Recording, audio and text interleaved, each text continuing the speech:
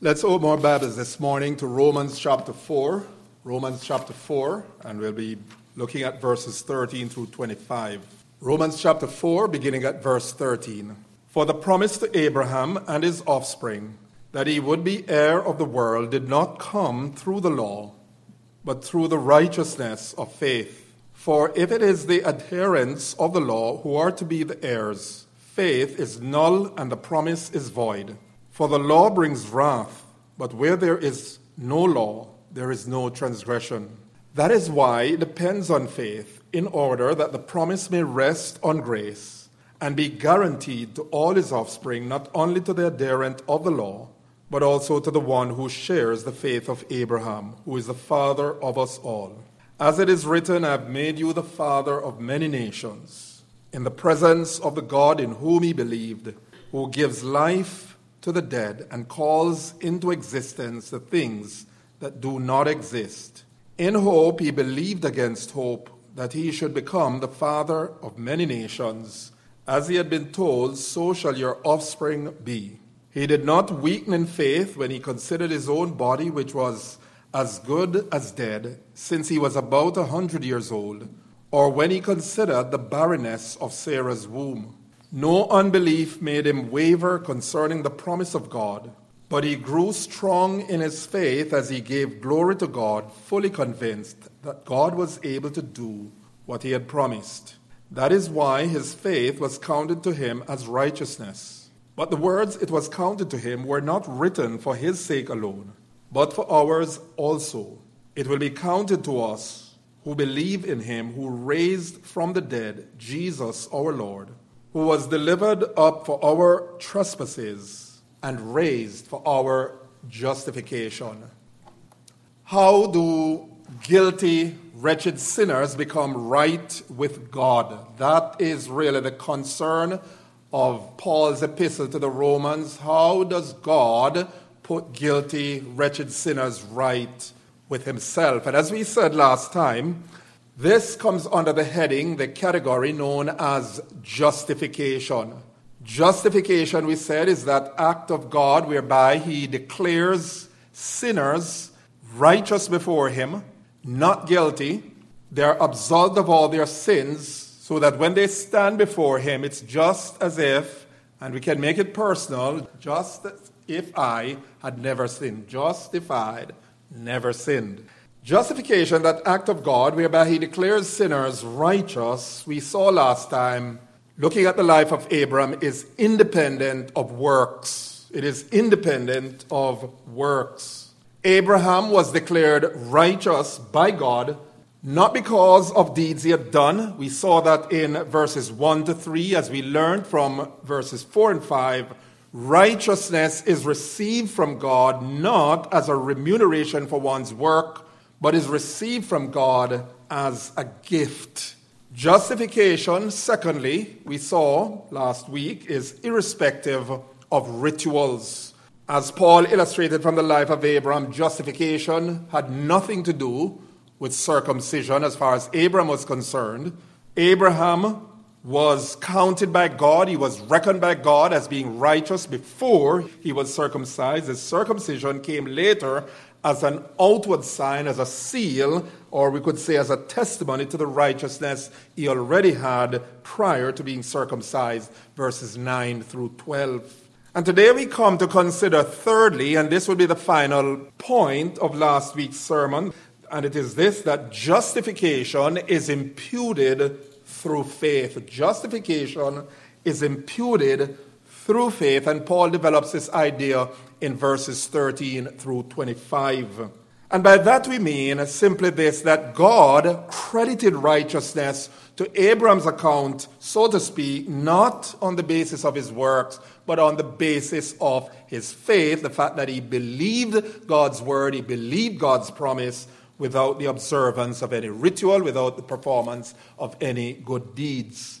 As such, note the number of times that the word faith and its synonym occur in this passage, as many as 16 times. 16 times in Romans chapter 4, the word faith and belief can be found. Here in verses 13 through 24, these two words, belief faith occurs some 9 times. So it's very, very important what Paul is saying here, underscoring the truth that we are not saved by our works, we are not saved by our religiosity, we are saved by sheer faith in the Lord Jesus Christ.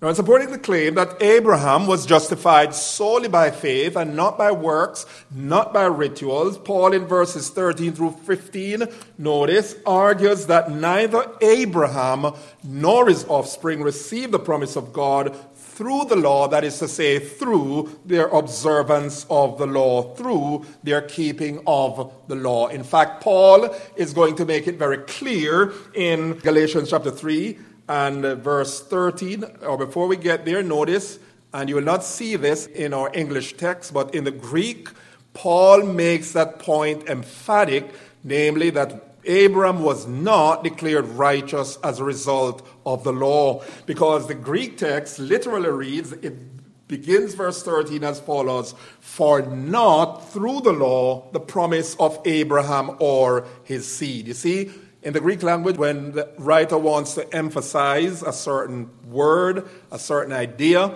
he has a way of putting it first in the sentence. For not through the law, the promise of to Abraham or his seed. So let's talk a little about this promise that God made to Abraham and his offspring.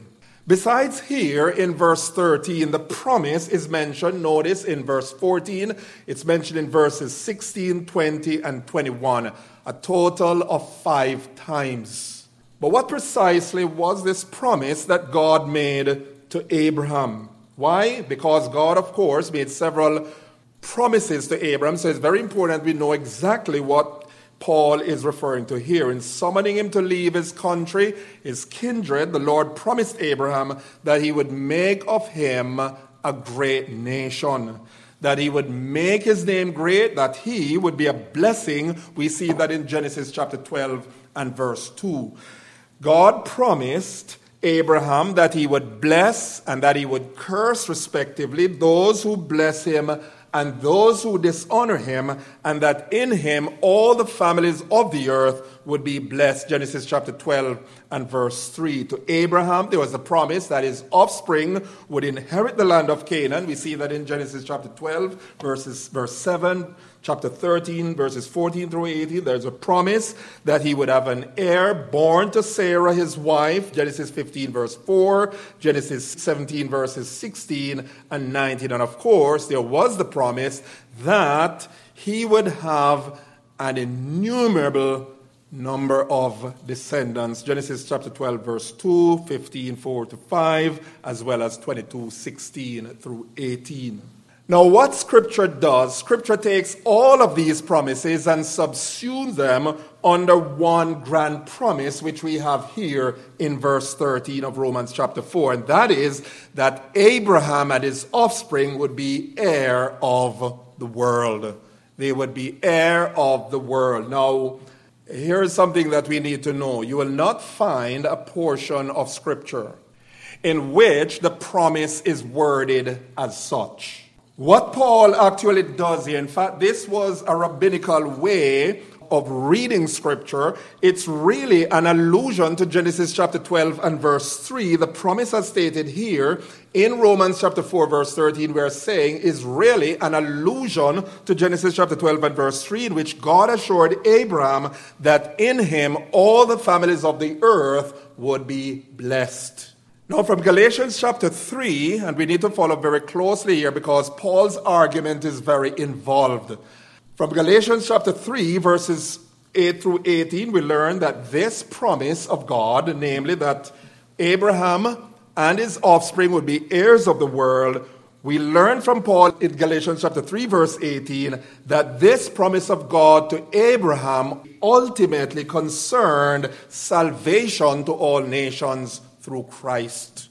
So keep that in mind as we read in this passage concerning the promise of God. The promise of God to Abraham was more than simply the fact that he would have numerous descendants. It was more than just the fact that he would have the land of Canaan. It was more than just the fact that God would bless those who bless him and curse those who curse him. All of those promises, we're saying, were subsumed under this one grand promise, namely that Abraham and his offspring would be heirs of the world, and that involves ultimately the whole matter of what Jesus Christ would do in his great work of salvation. In fact, in Galatians chapter 3, verse 16, Paul identifies Abraham's seed as none other than the Lord Jesus Christ. And that is why in Galatians chapter 3 and verse 8, Paul could therefore say this, and the scripture foreseeing that God would justify the Gentiles by faith. Here's what Paul says. He preached the gospel beforehand to Abraham, saying, "In you shall all the families of the earth be blessed." Listen to how Paul describes, or he further clarifies in Galatians chapter 3, verses 13 and 14, how this promise of God to Abraham, mentioned here in our text, is related to God's saving in Christ for the world. Here's what he says. "For Christ redeemed us from the curse of the law by becoming a curse for us. For it is written, cursed is everyone who is hanged on a tree." Here's verse 14, Galatians chapter 3. "So that in Christ Jesus the blessing of Abraham might come to the Gentiles, so that we might receive the promised Spirit through faith." And so here in Romans chapter 4 and verse 13, the promise to Abraham and his offspring that he would be heir of the world, we are saying, ultimately refers to the blessing of salvation that would come through the Lord Jesus Christ, the offspring of Abraham. This promise to Abraham, Paul contends in the last clause of verse 4, came through, watch this, it came through the righteousness of faith. It had nothing to do with law. It had nothing to do with Abraham's observance of the law. It simply came through the righteousness of faith. Here, faith is represented as a source of righteousness. And the idea here is that Abraham's righteousness that was connected with the promise of God was not a law-based righteousness, but a righteousness that derived from faith. That's what the expression righteousness of faith means. It means a righteousness that has its source in faith, or a righteousness that derives from faith. In fact, going back to verse 11, note these words. The righteousness he had by faith. Now, Scripture is clear. As we read the text, Scripture is clear. Paul is making it clear that Abraham's righteousness and his inheriting the promise of God could not have come through the law. And here's how Paul argues that. Outside of this text, in fact, in the book of Galatians, Paul says categorically in Galatians chapter 3, verse 17, that the law came 430 years after God made the promise to Abraham. What that means then is this, that obviously the very nature of the case, Abraham, of course the law wasn't around, so clearly Abraham was not justified by the law. He received righteousness not on the basis of the law. The law was not around, is what Paul is saying there in Galatians 3 and verse 17. Now, here in Romans chapter 4, 14 and 15, Paul is explaining for us further why it is that inheriting the promise of God, the promise God made to Abraham, his inheriting that promise could not have come through the law. Here's what he says, verse 14. For if it is the adherents of the law who are to be the heirs, faith is null and void. If law keeping, Paul is saying here is this, if Abraham was into law keeping as a way of finding the fulfilled promise of God and receiving the righteousness of God, then what would happen is this, in that whole arrangement, faith would become non-existent. Faith would not be functional as God intended it. It would not be existent. Faith would really be undone. Faith, which is the context of God's saving grace, means trusting. It means relying on Christ apart from works. That being the case, it means what? Faith would be emptied of its meaning. If Abraham was dependent on the law to gain favor with God, to find righteousness from God, then faith would be what? Non-existent. The bottom line Paul is suggesting is this, is that faith and promise are not compatible with a works and reward system. Once the notion of legal obligation and indebtedness comes in the picture, what happens? Immediately, faith and the promise of God goes through the window, because later on Paul is going to say that the promise of God rests on the grace of God. God simply makes a free promise as to what he was going to do with respect to Abraham. What did Abraham do? He did not perform any particular religious rite or ceremony. He did not adhere to a system of law. The word of God says, Genesis chapter 15 verse 16, he believed God and God counted it to him as righteousness. Secondly, notice what Paul says in that same verse. He suggests there that if adherence to the law was the way to inherit the promise of God, not only would faith be null, but the promise would be void. Which is to say that the promise of God, as God intended it, would no longer hold. Why? Because God's intention was that the promised inheritance, watch verse 13, should be received by faith and not by adherence to the law. Simply put, what Paul is saying here, if it were that Abraham and his offspring were adherents of the law in order to receive the promise of God, in order to receive the righteousness of God, that would entirely dismantle God's promise. Because God's promise was unattached. It was not conditional on his doing anything. All he had to do was take God at his word. Second, in further explaining why Abraham could not have been justified by the law, why he could not have received the promise of God on the basis of law keeping, Paul establishes, watch verse 15, that the law invokes the wrath of God. The law invokes the wrath of God. And this is so because, as Paul argues here, that in verse 15, that the law by design calls attention to transgression. The law cannot save. If you will pardon my using that illustration once again, and that's why I'm not given to using much illustrations outside the Bible, but I think this is so apropos. You remember that advertisement where the security guard is there, the people in the bank, they're crying out, they're saying, do something, help. And the security guard, just simply in a cool fashion, he says, I'm not a security guard, I'm a security monitor. I only tell you if there's a robbery. All that law does, it functions as a monitor to tell you, to watch your life and tell you what a wretched sinner you are. There is no saving value in the law. The function of the law is to accentuate human sin, and not only to accentuate human sin, but to call God's wrath, cause God's judgment on the sinner for having broken, for having violated the law of God. That's what the law does. And Paul is saying here that because the law invokes transgression, here's the point, as he argued earlier in chapter 3, all have sinned and fall short of the glory of God. For sure, all have been found guilty of breaking the law, and hence all stand under the wrath, the condemning wrath and judgment of a holy and righteous God. So that if observance of the law was to be the condition on which the promise was to be fulfilled, on which salvation was to be offered to the sinner, then here's the point, then absolutely no one would receive it.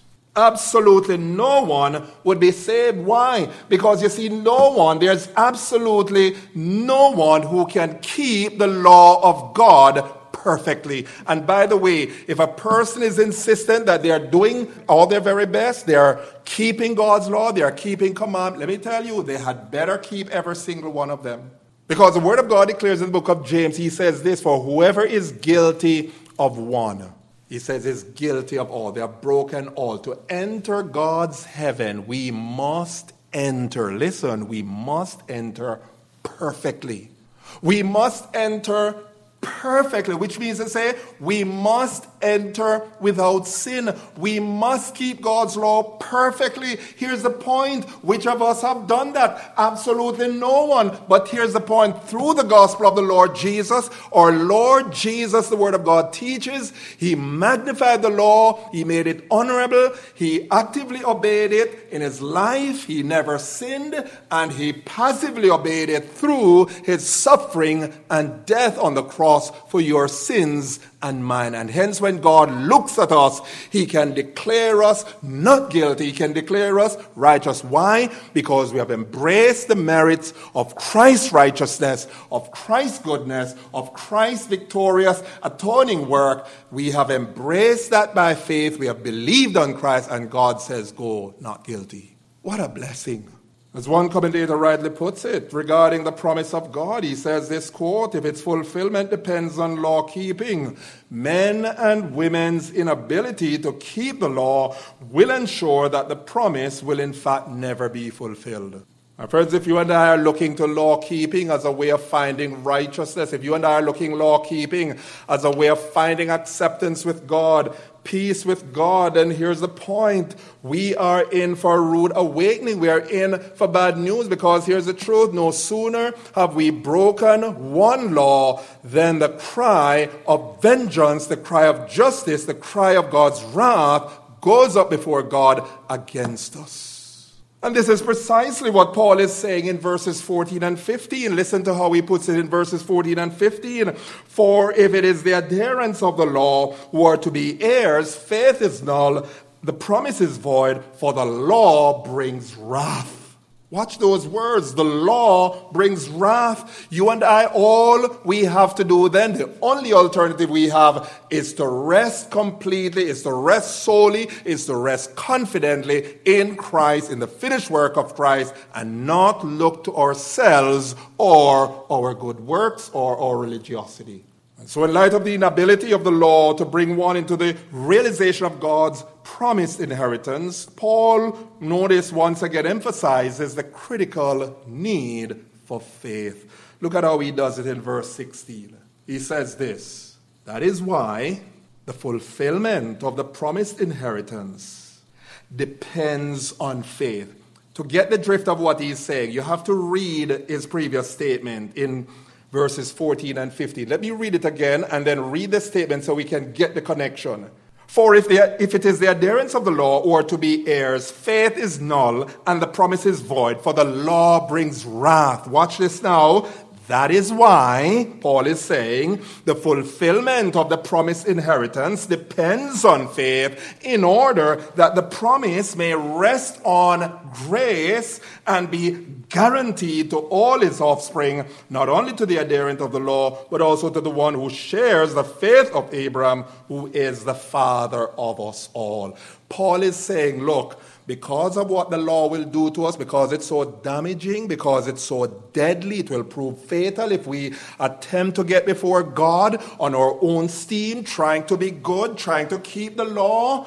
He says that's why the whole thing, the whole scheme of redemption, the whole matter of our being right with God has to depend on grace. Do you see that? Here Paul mentions two salvation themes which form part of the very bedrock of the gospel. Faith and grace. Faith and grace. And the question is, how can you and I be guaranteed, how can you and I be assured of the fulfillment of God's promise as to our being made heirs of the righteousness of God and of life eternal? How can we be very sure?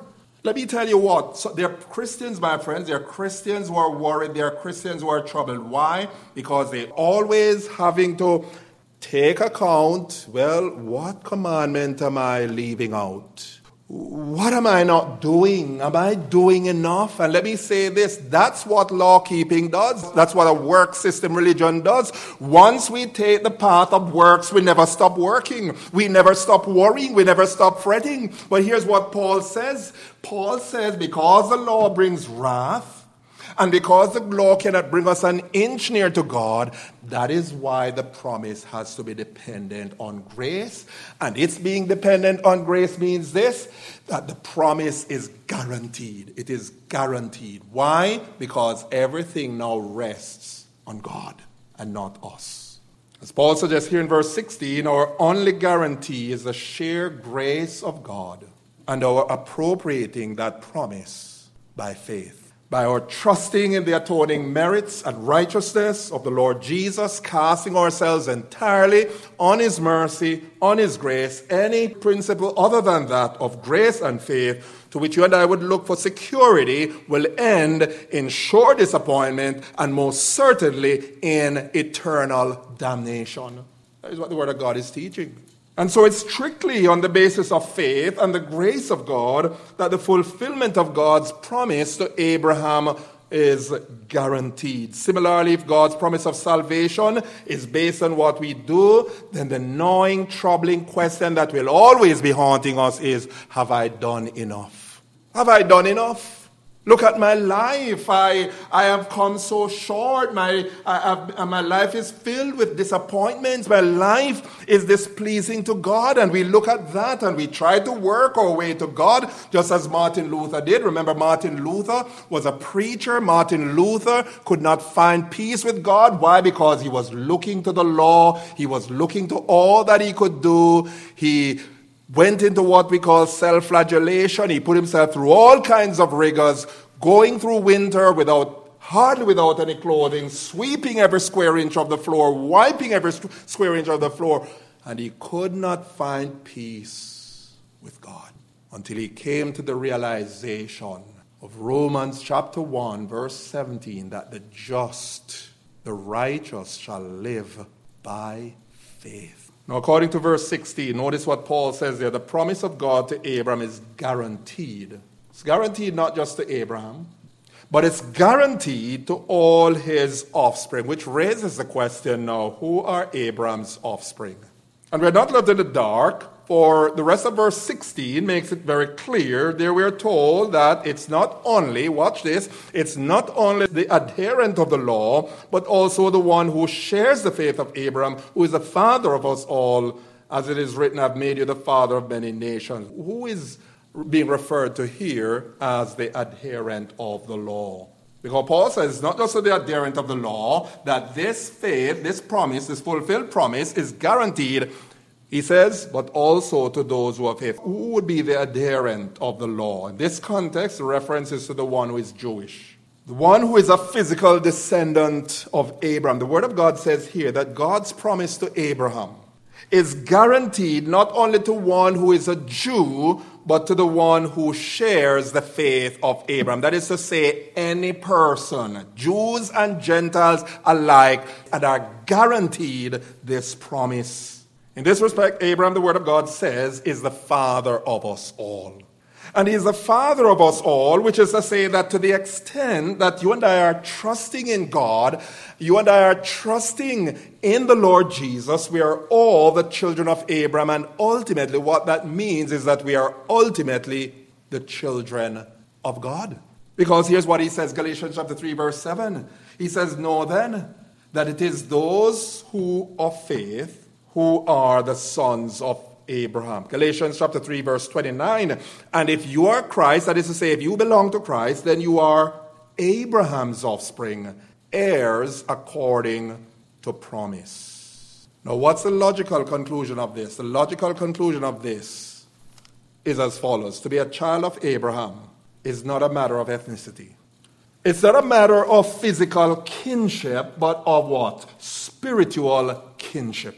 It's not a matter of being Jewish, but a matter of professing the faith of Abraham. At the end of the day, this is the way in which we become heirs of God's promise to Abraham, and more so, heirs of Christ and of his saving blessings. People today will pride themselves, I'm Jewish, and it's good, of course. One can be, when it comes to nationality, ethnicity, of course, there's a danger to that. Our glory should not be in ethnicity. Many people do that, and that's where all the problems in the world come. I often say this, I'm not particularly proud because I'm a black man. I am proud, if I must use the word properly speaking in a healthy manner, because I'm a man in Christ. That to me is more than anything else. That to me is what spells significance. But here's the point we're making. The Bible tells us in Christ Jesus there's neither male nor female, for you're all one in Christ Jesus. If you're Abraham's offspring, if you're Abraham's child, then you're a child of God. You are heir of Christ. You're an heir of Christ.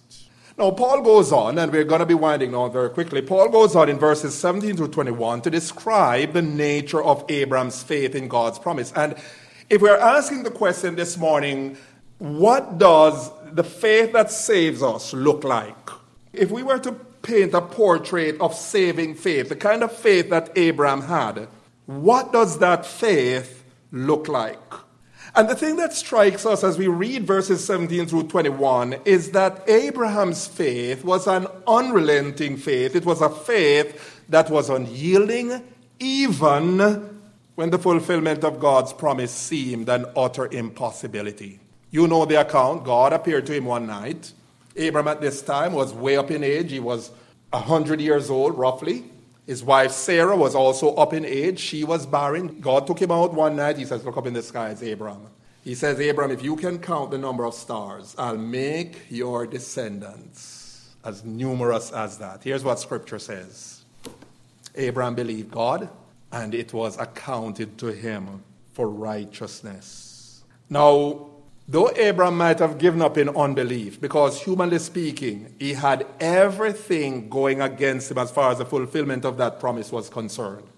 In fact, the Word of God says here, Paul actually comments by saying, Abraham considered his own body as good as dead. Sarah was up in age. She, on top of that, was barren. So for all intents and purposes, this promise made by God seemed what? Ridiculous. And yet, Abraham believed God. What is true saving faith? True saving faith looks to Christ, even when it does not make sense. How can a crucified individual, how can his death on the cross atone for my sin and the sins of the world? To the Greeks it is foolishness, Paul says. To the Jews it is a stumbling block. But to those who are saved, it is the power of God. We believe it because God declares its efficacy. God declares its power. That's the kind of faith that Abraham had. Abraham believed God even when things did not make sense. Paul says in verse 18 of Romans 4 that in hope he believed against hope, that he should become the father of many nations.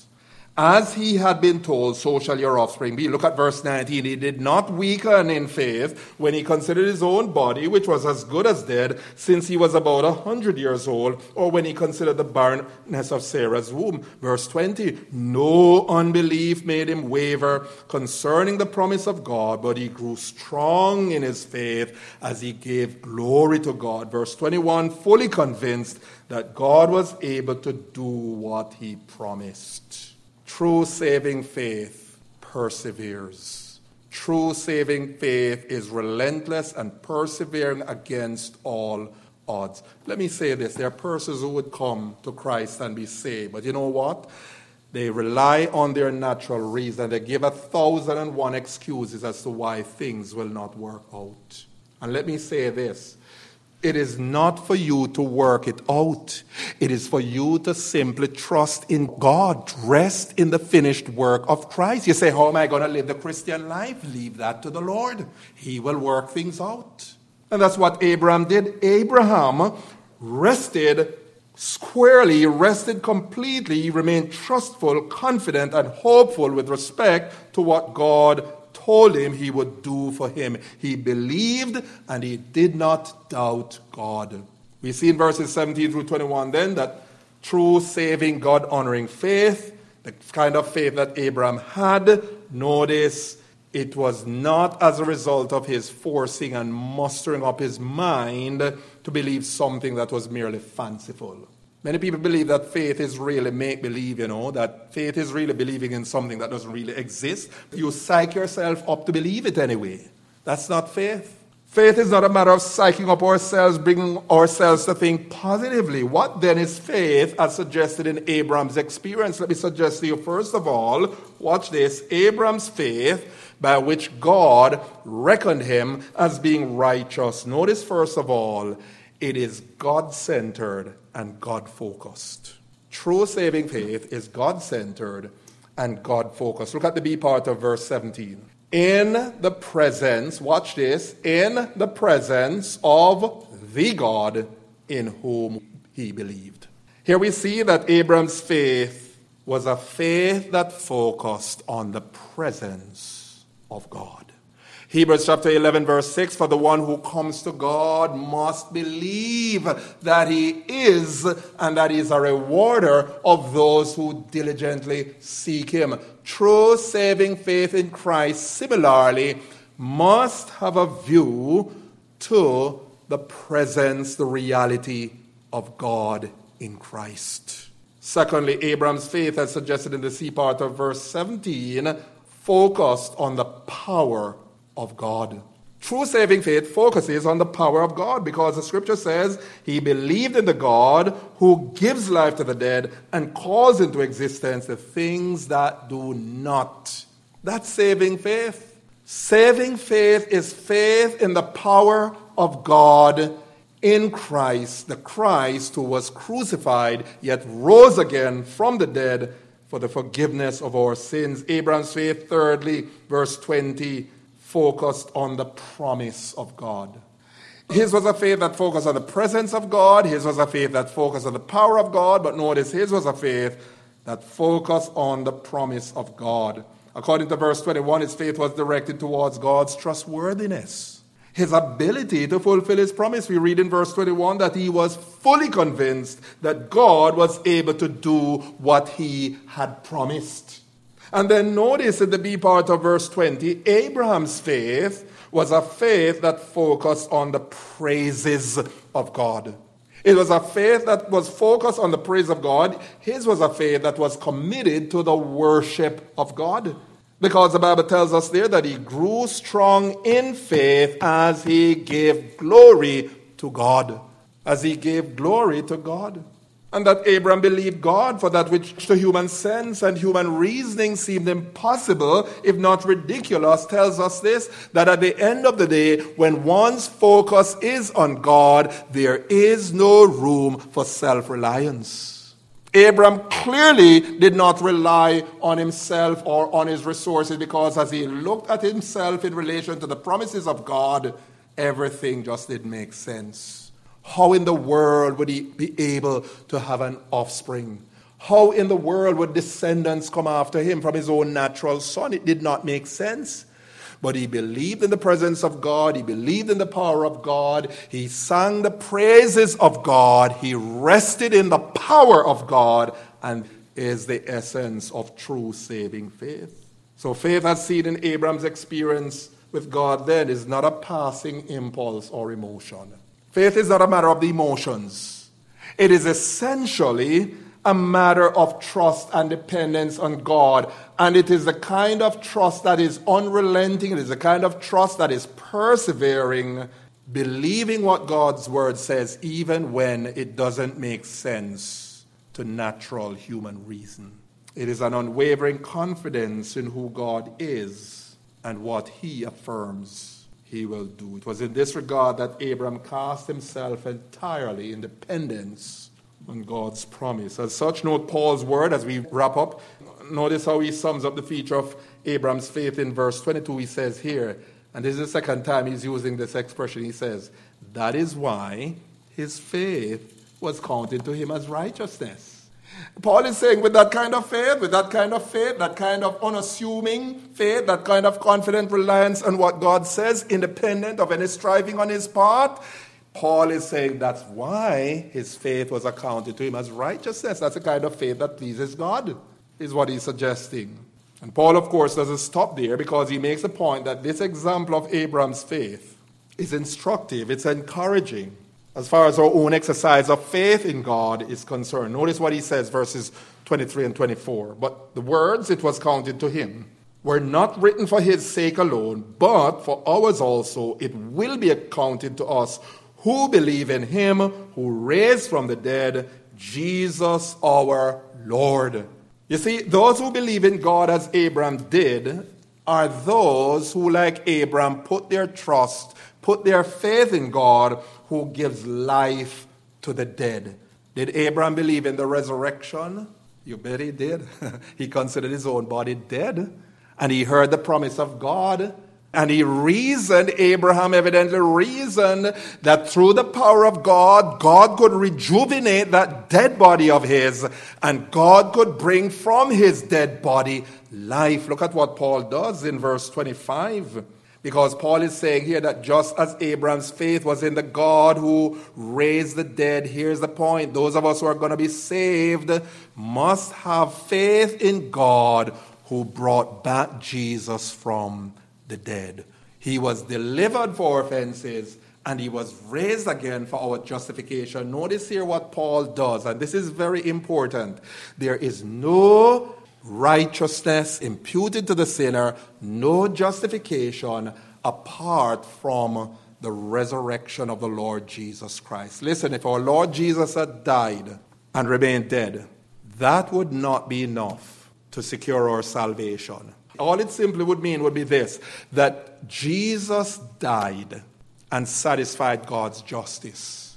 But it says nothing of our being the recipients of eternal life. So here's the point. He died, he was delivered over for offenses, and he was raised again on account of our justification. That is to say, his resurrection was a sign, it was a seal, it was a testimony to the fact that yes, God is fully satisfied. The sinner has been declared righteous. The sinner has been reconciled. The work is done. It is finished. It is paid in full. We can rest, therefore, in a perfect, secure, eternal salvation, a salvation that can never, ever be lost. What can we say to that besides hallelujah, praise be to our God and our Savior, the Lord Jesus Christ. And let the church say, amen.